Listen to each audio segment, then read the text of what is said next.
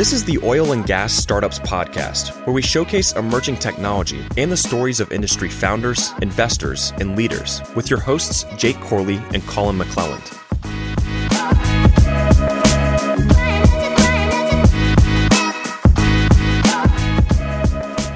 What's going on, Wildcatters? Welcome back to another episode of the Oil and Gas Startups Podcast. Got my buddy Scott Brinkman here today with Royalty Guardian. Scott, what's going on, man? Glad to be here. Beautiful day in Houston. Beautiful day in Houston, right? Many of them. 85 degrees and dry. We gotta take advantage of it. You're in from Austin, right? Short shot. Nah, not too bad. Into the west side of Houston, 2.5 hours. Yeah, not too bad, man. What is it that you guys do at Royalty Guardian? Short story is we help mineral owners, and so my background's in investment management, and so I put that investment management lens on somebody's oil and gas minerals. Okay. And not to get too deep, but the short story is you got to know what you own. You got to know that, verify that you're getting paid right. And you got to have a system to stay on top of it. And until now, everything's dominated in Excel. You get all the data from Excel, and it's just overwhelming. Mm-hmm. We did a suspense verification. We had a client that got a suspense payment, and we were expecting 8,000 lines of data, and we got 80,000 lines of data from the operator that we had to parse through to see if they were getting paid right. So a lot of times, royalty owners are, the people who own the minerals. Sometimes it's been passed down for generations. That's kind of I think that's one whole category, right? And so they're not necessarily equipped to handle this kind of information, particularly if you have interest in a lot of different wells. There's not really anybody who's looking out for them necessarily, right? And so it's kind of just like on the trust system of like, oh, we own X percentage of, this well or these many wells, and we're just kind of expecting to kind of get paid, properly. And then you have the whole other category of the investor side, right? Who's going out and buying a whole lot of, kind of non-op working interest or overriding royalties. And then how do they manage that? And who's looking out for them? And so I think that this is, it's interesting because I haven't seen anybody else do what you guys are doing. You're kind of like the protector of the mineral owner, right? Yeah. So there's a lot of different software out there to like kind of manage different things. But walk me through where exactly in the market you guys play. Our strong suit is twofold. One, I would call them new mineral owners. We got started. Our first 3 clients came to us with bankers boxes of paper and said, "Guess what? I just inherited this. What is it?" They didn't know the land side, and they're like, "Well, I'm getting these 500-page check stubs. What does it mean?" Mm-hmm.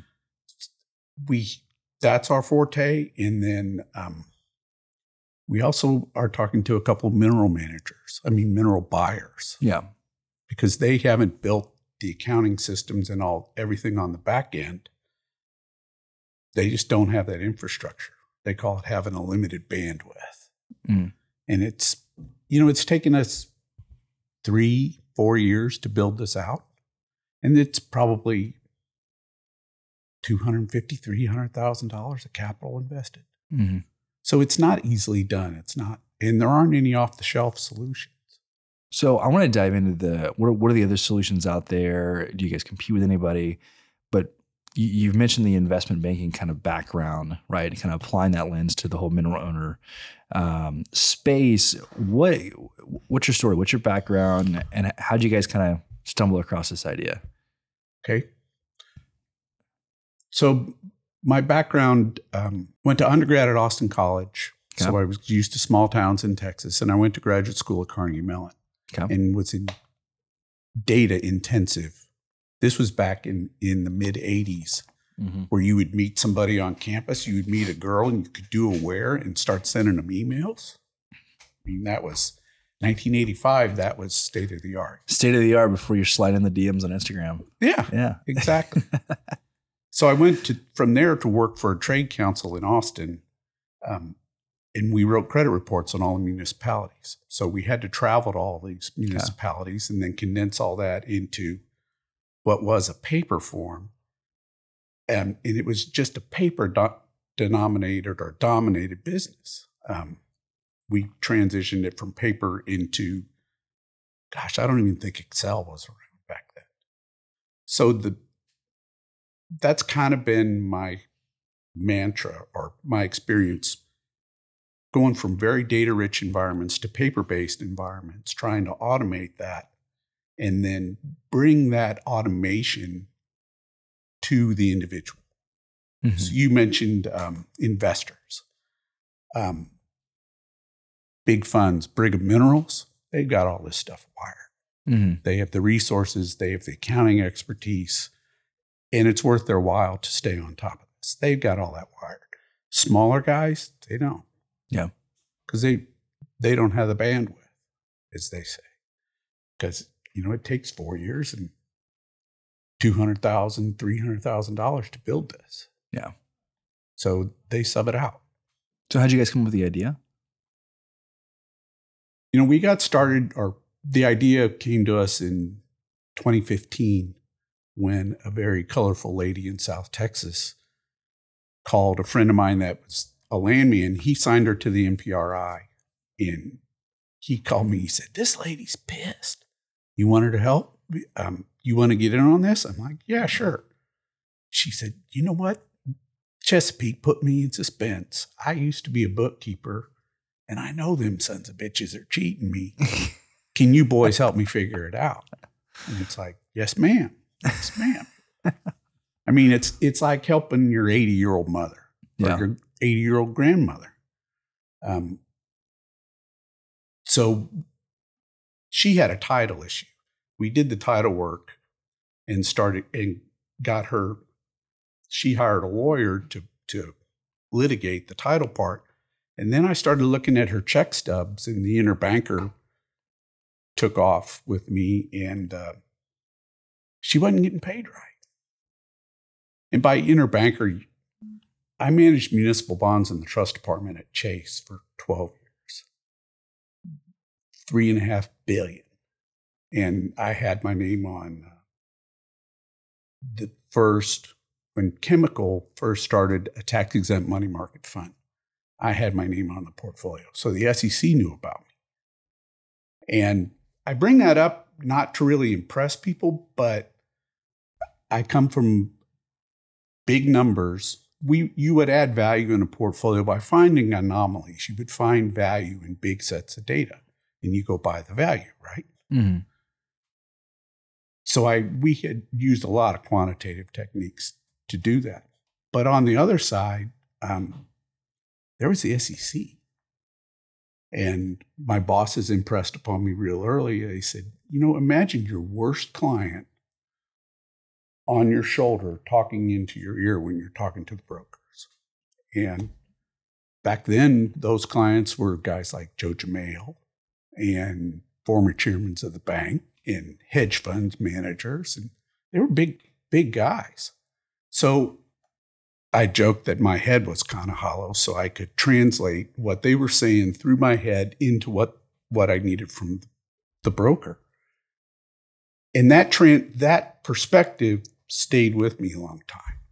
So, most landmen, way back then,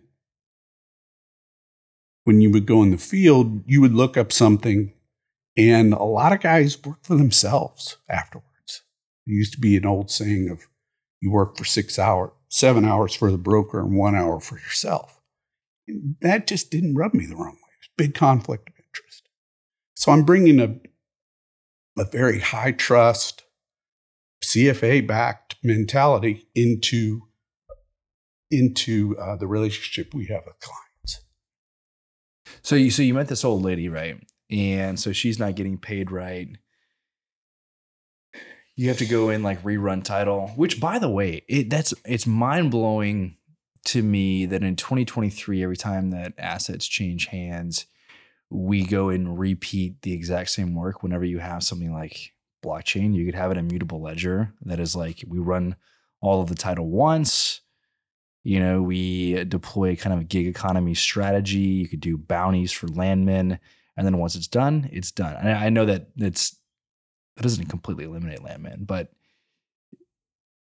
it is ridiculous to keep repeating running title. It is years and years and years on the exact same properties. It makes absolutely like no sense. Why can't we just have one massive immutable database where title is now verified and we can all kind of move forward? I just feel like it's a massive wasted effort. And a massive. You've had Ashley Gilmore at Tracks.co. Yeah. They're innovative, very innovative. Yep. They blockchain it together so that the demo that I saw, Mark, he could tell what the interest was. In 5 minutes, he did it real time up on the stage. Yeah. They're making it innovative. Where the landman comes in is you still got to read the documents and interpret what they say. But with ChatGPT, if you were to teach it everything that a landman knows, do you even need a landman then? I don't know. Have you paid attention to the whole ChatGPT thing? Yeah. I'm kind of curious. I don't know. My familiarity with ChatGPT is on the writing end. It's not necessarily on the reading end, but there is AI that you can teach through OCR. You can read the leases. Yeah, and I think Ashley's program does a lot of that. Mm-hmm. They get you like 95% of the way there, and then you still got to put a set of human eyes on it at this stage. And I think, isn't that kind of the best way to use AI is let it do all the time-consuming chores and use people to add value, to tell you what it means. Yeah. I think especially to go in and just verify that things are what they are. Well, the other important thing is this business is an information hoarding business. And definitely. So everybody thinks title is a way that is their advantage, and they don't want to give it away. They don't want to share it. On my side, we try and get electronic copies of a client's division orders. And when we send the request to the operator, we ask for excerpts from the title opinion to show how that was calculated. Some of them say, no, our title opinions are private property. We paid for them. We don't divulge this information. So why would they see their title opinions as like some sort of secretive competitive advantage? Because they paid for it. I wonder if that's just them being lazy rather than being. Well, you hit on another important point. I don't know that they're lazy. They just do what's easiest for them. So lazy, easy. I don't know. Yeah. I mean, well, if you think of from like an E&P's perspective, right? If you have, 10,000 mineral owners and only a small percentage, even a couple hundred are constantly asking you for data and stuff, that can be an absolute nightmare. To deal with. So, yeah. I mean, the E&P companies have a huge, huge challenge. Yeah. And they make money after it comes out of the ground on their part of the royalties. If you got a 20% royalty, they make money by paying attention to the 80%. They don't make a lot of money by paying attention to the 20%. Yeah. So for the out of the 20%, they do what's easy. And a lot of it is antiquated systems. Yeah. Like I may be talking too far out of school, but one of the operators we pursued in South Texas, they didn't have the robust enough accounting systems until 2017. And these wells were started in 2012.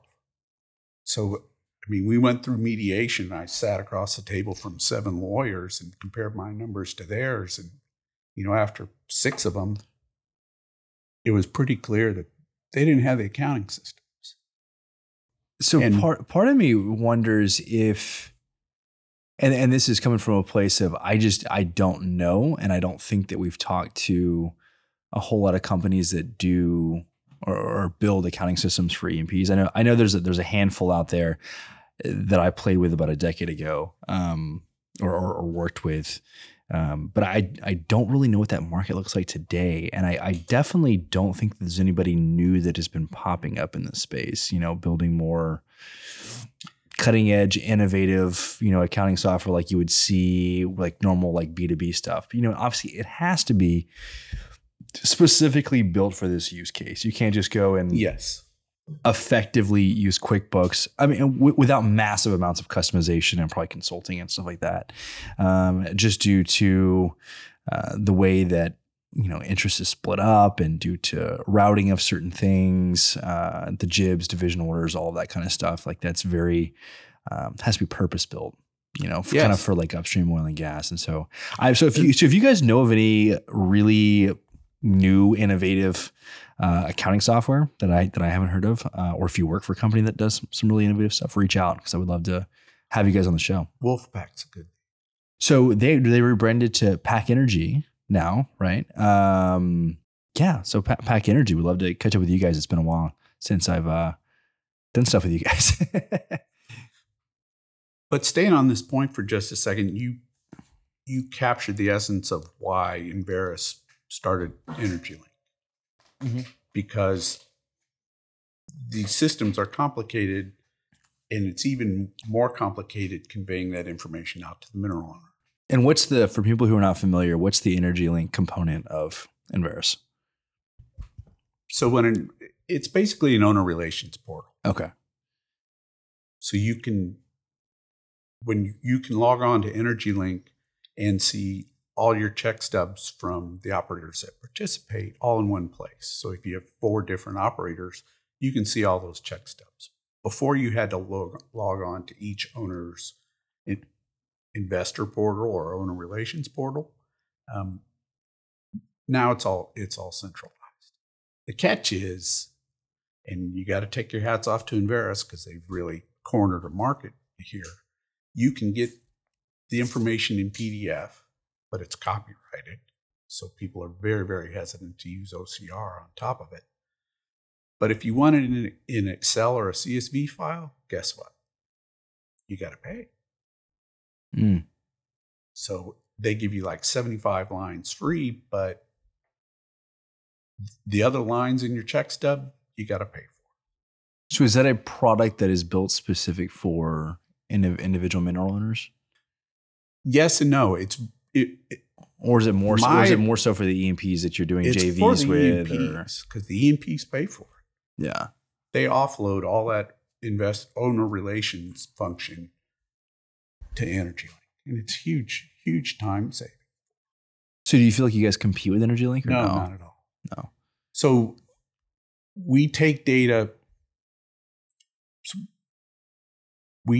So the operator posts check stubs to EnergyLink, and we actually use Mineralware because they have an API feed into EnergyLink, and they can pull down all the check stubs from our owners every month from every operator. Makes it easy peasy. And Mineralware is also very good at consolidating the data into a standard format. Now, there's other firms out there. I've heard Whitley Penn does the same thing for some firms. So our kind of workflow is, or the data flow is, the operator produces a check stub. It goes into EnergyLink. EnergyLink takes it into Mineralware, and then we pull it out of Mineralware. Because Mineralware is good at giving you a big picture on an operator or field, but they're still working on some of the stuff that we do. So as a client, do I have to have subscriptions to EnergyLink, Mineralware, and you guys for this to work, or is it just to you guys? EnergyLink's free. Okay. You need a Mineralware subscription, or you have to have the check stub data in a CSV format to get it to us. But you touched on another interesting point. We want all our clients to own their own data and all their own relationships. We don't want them to have to be dependent on us to get their data, because what if we go away? Mm-hmm. We don't want them to have to go down our rabbit hole, right? Yeah. So in our case, we ask them, they have their own Mineralware relationship. Mineralware downloads from EnergyLink, and our clients get a discount on what it normally costs. So what is the relationship with you in Mineralware? Like where does Mineralware stop and Royalty Guardian begin? Mineralware stops. They can't give you granular data, meaning they can't look at every well, they can't look at every product every month. They can give you the data in Excel, but then you got to digest it and analyze it. Mm-hmm. And unless you're an Excel savant and numbers jump off the page at you, you can't see the problems. So we've taken it to the next level and built these visualization dashboards. It's a stoplight system. Were you paid for every operator every month? Yes or no? Were you paid on every product every month? Oil, gas, and NGLs. Mm-hmm. We found a recent example. A client gets paid on 13 different wells from the same operator in 3 different products. What caught our eye was they were getting paid on oil, but no natural gas or NGLs, which is really odd because when that comes out of the production screen, it all goes into a pipeline, right? It's hard to produce oil without the gas and NGLs. Well, they were reporting 0 on the check stub. They were reporting zeros on the Railroad Commission website. You wouldn't see it. But they reported sales to the comptroller's office of gas and NGLs. Bing, bing, bing. Clients should be getting paid for that. Mm. So our stoplights, we had 3 red lights over like 6 months. They pop up. We start saying, does this make sense? And then we go to the client and say, we think you have an issue. You tell us how you want to pursue it. So then what are the options for it on pursuing an issue? You got a couple red lights with one operator. What do you do? Well, first, each client kind of sets the threshold for those red lights. Okay. If it's a $5,000 problem, the client I'm thinking of, he wants to watch it. If it's more than $30,000, he wants to bring it to the operator's attention. And there's 2 paths you can go, and he's using both. One is if it's simple, we put together a packet that tells the operator what they want to see. Here's the revenue, here's their deeds, here's their lease, here's their unit declaration, and here's our numbers. Explain why they're different. That's one path is we present the claim to the operator, we write herd on them, they come back to us, and hopefully they pay the client. Best case scenario, we did that for another similar situation. Client got a check in 6 weeks. Is that average turnaround? No, that was fast. Okay. What's average turnaround for pursuing something like that? It depends on the operator, how cooperative they are. There's no legal requirements on having to. Yes, they have to get back to you within 60 days. Okay. In terms of just a response. Just a response. Saying, hey, we'll look into this. And then you start the ping pong match with the operator. Okay. We had one recently.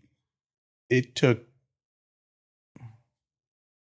start to finish 2 months before she got a check. Yeah. But to the operator's credit, they want to do the right thing. They want to keep the mineral owners happy. And they know they're overwhelmed. Yeah. I think more times than not, that's the case. Yeah. It's complicated. We're talking about it's just very easy to fat finger things when you're entering it or overlook things when you have tens of thousands, maybe hundreds of thousands. It is. The other complication is when an operator takes over wells. They're taking over somebody else's accounting system and pay decks. Mm-hmm. And they know there's problems. So if Devon took over WPX's wells, and they've been more than cooperative. WPX had some clerical problems and ended up owing our clients some money. We present the case to Devon, and much to their credit, they recognize it, pay attention to it, and cut checks. Mm-hmm. So I don't think people always ask, is there malice? Is there fraud involved in this? Is it intentional? I don't think so. No, I don't think it's I'm not going to say ever, But most of the time, I don't think there's any malicious intent whatsoever. I mean, there have been cases. Yeah. Like Statoil got sued badly because they were shaving production volumes. But 9 times out of 10, they're doing the best they can with what they have, but they simply don't have all the data, and they know they've made mistakes before. Mm-hmm. I mean, cynically, I have friends that work for smaller operators, and they say, we get audited all the time, and it's almost to the point where we look to the mineral owner to tell us what the problems are so we can fix them. Mm-hmm. Because it's like the 80-20 rule. If you set up this pay deck and you've got 5 different owners, to make it simple, and 2 of those owners have real unique leases, their accounting system set it up for the same for all 5. Some operators say, we'll take the high road, and lease 2 and 3 is more restrictive, so we pay everybody on that more restrictive. Others say, no, we're going to pay 2 and 3 on the lesser terms and catch us. Mm-hmm. Depends on the operator. So if I was going out and, say I'm just going to, go acquire over time interest in 20 different wells, what advice would you have for me? What are the things that I need to watch out for so I don't completely lose my ass? It's not necessarily that you lose your ass. It's just there's so many things that you don't know. Yeah. You don't know what you don't know. And so the 3 things you need to do: 1, get digital copies of your title, the deed, the lease, and the unit declarations. Get digital copies of your division orders. Match those division order decimals to your pay stubs. Sometimes they don't match. Mm-hmm. Match those. Match all your wells to your tax rolls. You may be paying taxes on wells you're not getting paid on. Mm. And then 3rd, put a system in place so that you can see every month, every well, that there aren't any problems. Mm-hmm. Because they might not make a mistake now, but 2 months later they make mistakes. Mm-hmm. The other thing is so we see mistakes made kind of in 2 instances. One, when there's a change of chain in title. Most of our clients are new mineral owners. Their grandparents bought this. I mean, it's a core part of their family identity, but they don't have any background in oil and gas. They've been voluntold by their family that you get to head this. But the point of this story is sometimes the title is still in the grandparents' name. It's not flowed through the estate, and it's not flowed all the way through to the new entity. That's huge. I mean, knock on wood, for new mineral owners like that, there's a real good chance you got a problem. Like how much? 20% of your royalties? It could be meaningful. Very. Yeah. We have one client that has tens of millions in income, and we found 10% of their income in problems. So at least $1 million. Oh, wow. It's insane. So the other path is, we take the easy path. The other path is they got a good lawyer. Mm-hmm. And sometimes, depending on the operator, depending on the issue, you got to get a lawyer. Mm-hmm. And good ones are worth their weight in gold. Yeah. Because they know their stuff, and there's some gravitas to them. Mm-hmm. I mean, I call John McFarland the E.F. Hutton of oil and gas. When people get calls from John, the operators, they know they're dealing with somebody that's been around the block. Not exclusive to John. There's some really, really good law firms, Houston, San Antonio, a couple in Austin, that are great and really know their stuff. Mm-hmm. And they're well worth the money.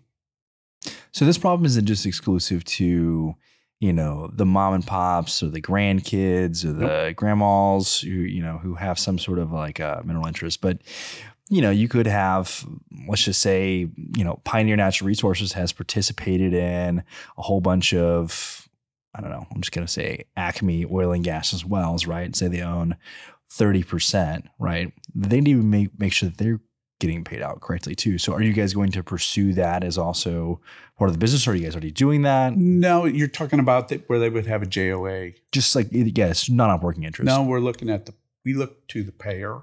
Mm-hmm. So it would probably be Pioneer in that case. But where problems come up is when Pioneer would acquire all the interest of 3 different operators, and then they got to get it into their system. But those 3 operators may have made mistakes. And Pioneer, I know they pull their hair out trying to make all that right. But they don't have to disclose it to the mineral owners. The laws in Texas put the burden of discovery on the mineral owner's shoulders. So you, mineral owner, have to approach the operator to get it fixed. So is that something that you could notify the mineral owner of like, hey, the operator has now switched hands for these wells? Yeah. Maybe we're going to watch extra closely or something. Yes. Chevron just bought an operator. Mm-hmm. Some of our clients have significant holdings from that operator, and we're going to watch it pretty close. Mm-hmm. Chevron's pretty good about things. I'm also dating myself. I was a big fan of I Love Lucy, right? And you remember when Ricky would say, Lucy, you got some splaining to do. Mm-hmm. Well, that's what I informally call the operators that are bad. They're on our Lucy list. Mm-hmm. We know who does this right and who historically has had problems. Yeah. We actually try and, for our clients, they've got a dozen operators, and we'll give them a scorecard to say, this operator's green, you don't have any problems. You have any problems for 3 months. And we didn't find any this month, but this one's yellow, they made some problems. This one's red, the problems are big. Is this a new problem, or do we already know about it and are we working on it? I know you mentioned Brigham. So are you guys working with mineral buyers too, or no? Yeah. Okay. Yep. The other issue mineral buyers have is they have to make sure all their wells, they're paying taxes on all their wells on the tax rolls, because their worst nightmare is something gets sold out from underneath them because they're not paying their taxes on it. Again, big clerical issues. But we've standardized that process, know how to get a hold of the operators, and have a very standardized process to stay on top of them. So my wife calls it hound and pound. So you keep pounding on them, and it works. How do you I think it's easy to find from your perspective, right? From a business development perspective, to go out and find the Brigham Minerals and the Haymakers and stuff. It's easy to find those. In terms of like the individual mineral owners, how are you guys able to find them? Because I feel like a lot of times they feel so lost in the sauce, right? And are just like they're not from oil and gas, and they're not like right. I'm just kind of thinking of like, if I was in your shoes, like how am I marketing this to these kinds of people to say that you're there to help? 2 sources. One, we found a lot of people on Energy Freelance. A lot of people get told, "Oh, you just need a landman." They really need a whole lot more. Yeah. So we're pretty interactive with people on Energy Freelance. Mm-hmm. The other one is their lawyers. Just a good network of lawyers. Yeah, because honestly, people get bombed with offers to buy their minerals, and it all goes into the circular file. They don't know who to trust. Yeah. So they always have a trusted advisor, be it their lawyer or their financial advisor. We talk to their lawyers and financial advisors and say, hey, you got people with problems, we can help. Because there's a vetting process. Mm-hmm. I mean, if you bought those 20 interests over time, you've got gold sitting there. And I can't imagine the number of letters and solicitations you get to buy your minerals, buy your minerals, buy your minerals. You just get bombed with them.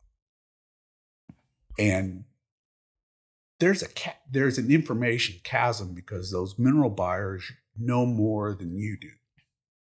My mother-in-law has some stuff in West Virginia, and she calls those letters pat myself on the back. You take them and pat yourself on the back because you own something valuable and somebody else knows more than you and wants to buy it.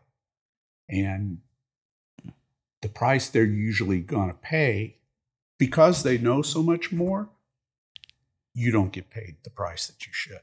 So we try and level up that playing field so you know what's going on around you. So talk to me about that, right? So if I'm a landowner, right, and I'm just getting bombarded with offers to buy minerals, right? Say I've got 5 offers in front of me. How are you guys able to help in that process of figuring out who I should sell to? We don't. Okay, you don't. We don't. We're not in that market every day. Mm-hmm. My biggest advice for those people is talk to a lawyer because they know the terms, they know. They're negotiating leases in these areas all the time, and they know the prices.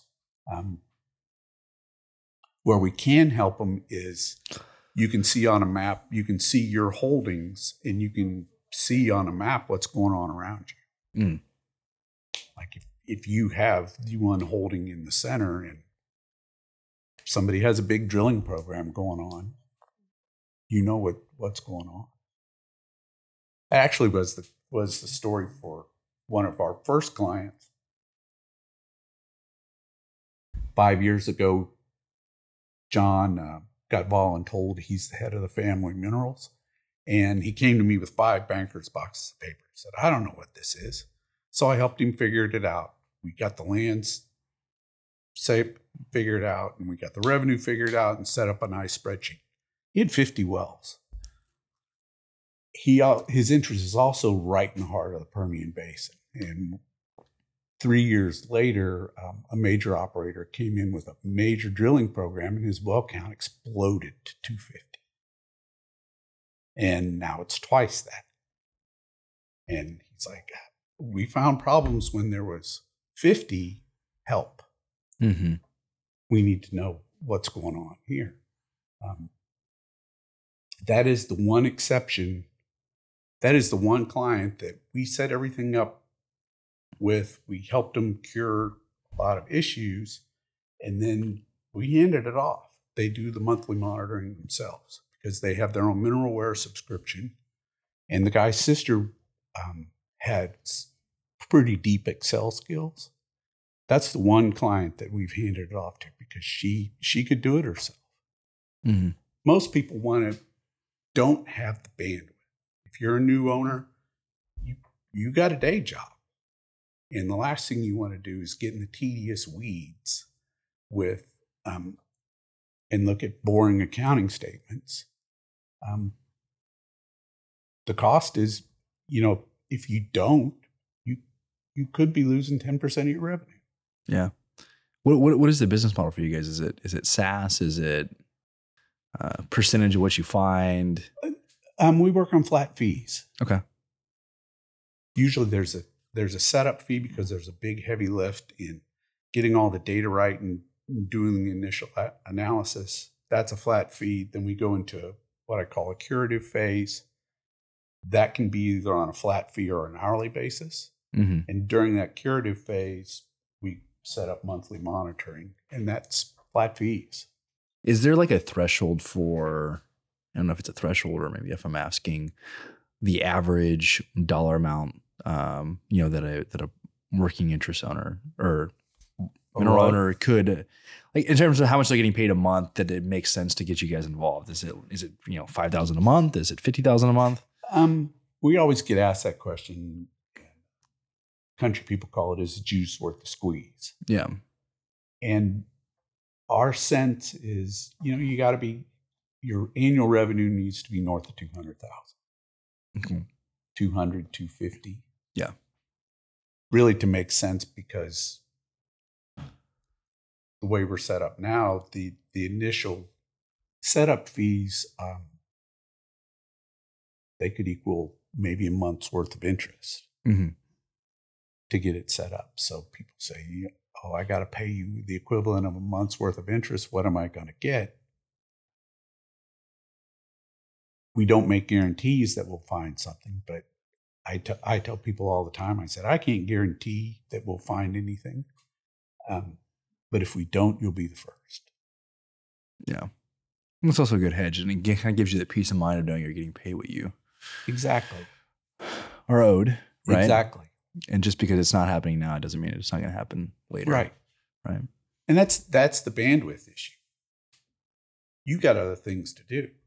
Unless this is your hobby and your vocation to do all this in Excel and sort through all the details, you got better things to do. So we set it up so that it runs on autopilot. Once a month, you talk to somebody. We send you reports. It takes a couple hours, and it all runs in the background. Do you ever, I mean, this is totally off the wall question, right? But assuming, you know, you guys are building up this large clientele base of all these various mineral owners, you know, if one of them's like, hey, you know, I'm looking to sell this. I mean, and if you've got a huge base of other mineral owners who could potentially buy it, is there like a brokerage thing you guys could have going on? We haven't. I wouldn't pursue it because it's a conflict of interest. Yeah. Who you're going to work for. Mm-hmm. You can't work for both sides. Yeah. So, you know, we'll give them resources of here's a great auction house, or here's some lawyers for you to consider choosing to help you through the process. But, you know, when I was managing investments, we call that crossing positions. You know, one buyer, you cross from one buyer to a seller. But in the investment business, there's a registered broker dealer in the middle of that. Mm-hmm. It's because you have to either represent the buyer or the seller. Mm-hmm. We don't want to get in that business. It gets messy, especially getting a broker dealer license, right? I have a CFA designation, which translates to a Series 65 with the state. I've had Series 7 and 63. I've been a licensed broker dealer. And I know the guys that spun off of Mineralware are registered broker dealers. The Energy Domain guys? Yeah. Yeah. Yeah. Because it's, you know, you want to take the high road. These aren't registered instruments. It's an unregistered industry, but you want to take the high road and have your licenses in place and be very aware of the conflicts of interest before you start crossing that stuff. Mm-hmm. Otherwise, I mean, a guy could do it out of his pickup truck. I call you, you got your buddy, we flip. That used to be the old way. So what's next for you guys? What's the next kind of like the big milestone that you guys are aiming for? Currently we got about 3 clients. Okay. Next milestone is expanding that, obviously. Mm-hmm. The big possibility are mineral funds. Okay. We're talking to 2 or 3 of them that have holdings and they know they might have problems. So it's our biggest hurdle is trying to get the word out there on what we do into the network of people that these people trust. Mm-hmm. Because oil and gas is still a relationship-based business. So people will work off recommendations. You got to know the guy to talk that they trust to help them. You know, the other big milestone is we're trying to integrate it into a couple of platforms. Okay. There's 2 data providers out there that already provide the back end and can do a lot of analysis on what your revenue could be. Mm-hmm. We can plug our system into theirs so that we can find the problems. And it's a nice complement. The other thing you were saying is about competition. The real appeal to how our business model is set up and our referrals we don't pay referral fees. We don't give referral fees. There's no conflict of interest. So we're not putting money in anybody's pocket, but more importantly, we're not trying to take it out. Mm-hmm. Some mineral managers, they have attorneys on staff. So they take it completely over. But if you're a private practice lawyer, it's very hard to send a client over to a mineral manager that's going to take your business away. Yeah, 100%. So if anybody's listening and they want to reach out, whether they're with a fund, whether they personally own some minerals, is the website royaltyguardian.com? It is. Okay. So royaltyguardian. Scott at royaltyguardian.com. There you go. Reach out to Scott directly if you get a question there. You're also on LinkedIn, right? Uh-huh. Yeah. So if you want to reach out to Scott, connect with him there. Scott, this has been great. Oh, also, I think you did a demo for DW Insight, right? Not yet? Mm-mm. All right. Well, we'll have to get you on there. So we'll get Scott on there so you can check out a full demo of Royalty Guardian on DW Insight. Scott, thanks for making the trip, man. This has been a great conversation. This has been an honor. This is high praise being on this, because when I told people about being on this podcast, they're like, really? Digital Wildcatters is doing some great things. Well, I appreciate that. Great things. Thank you. Thank you so much. If you guys like the episode, take 2 seconds, send it to all your friends, your colleagues, and we'll catch you guys on the next episode.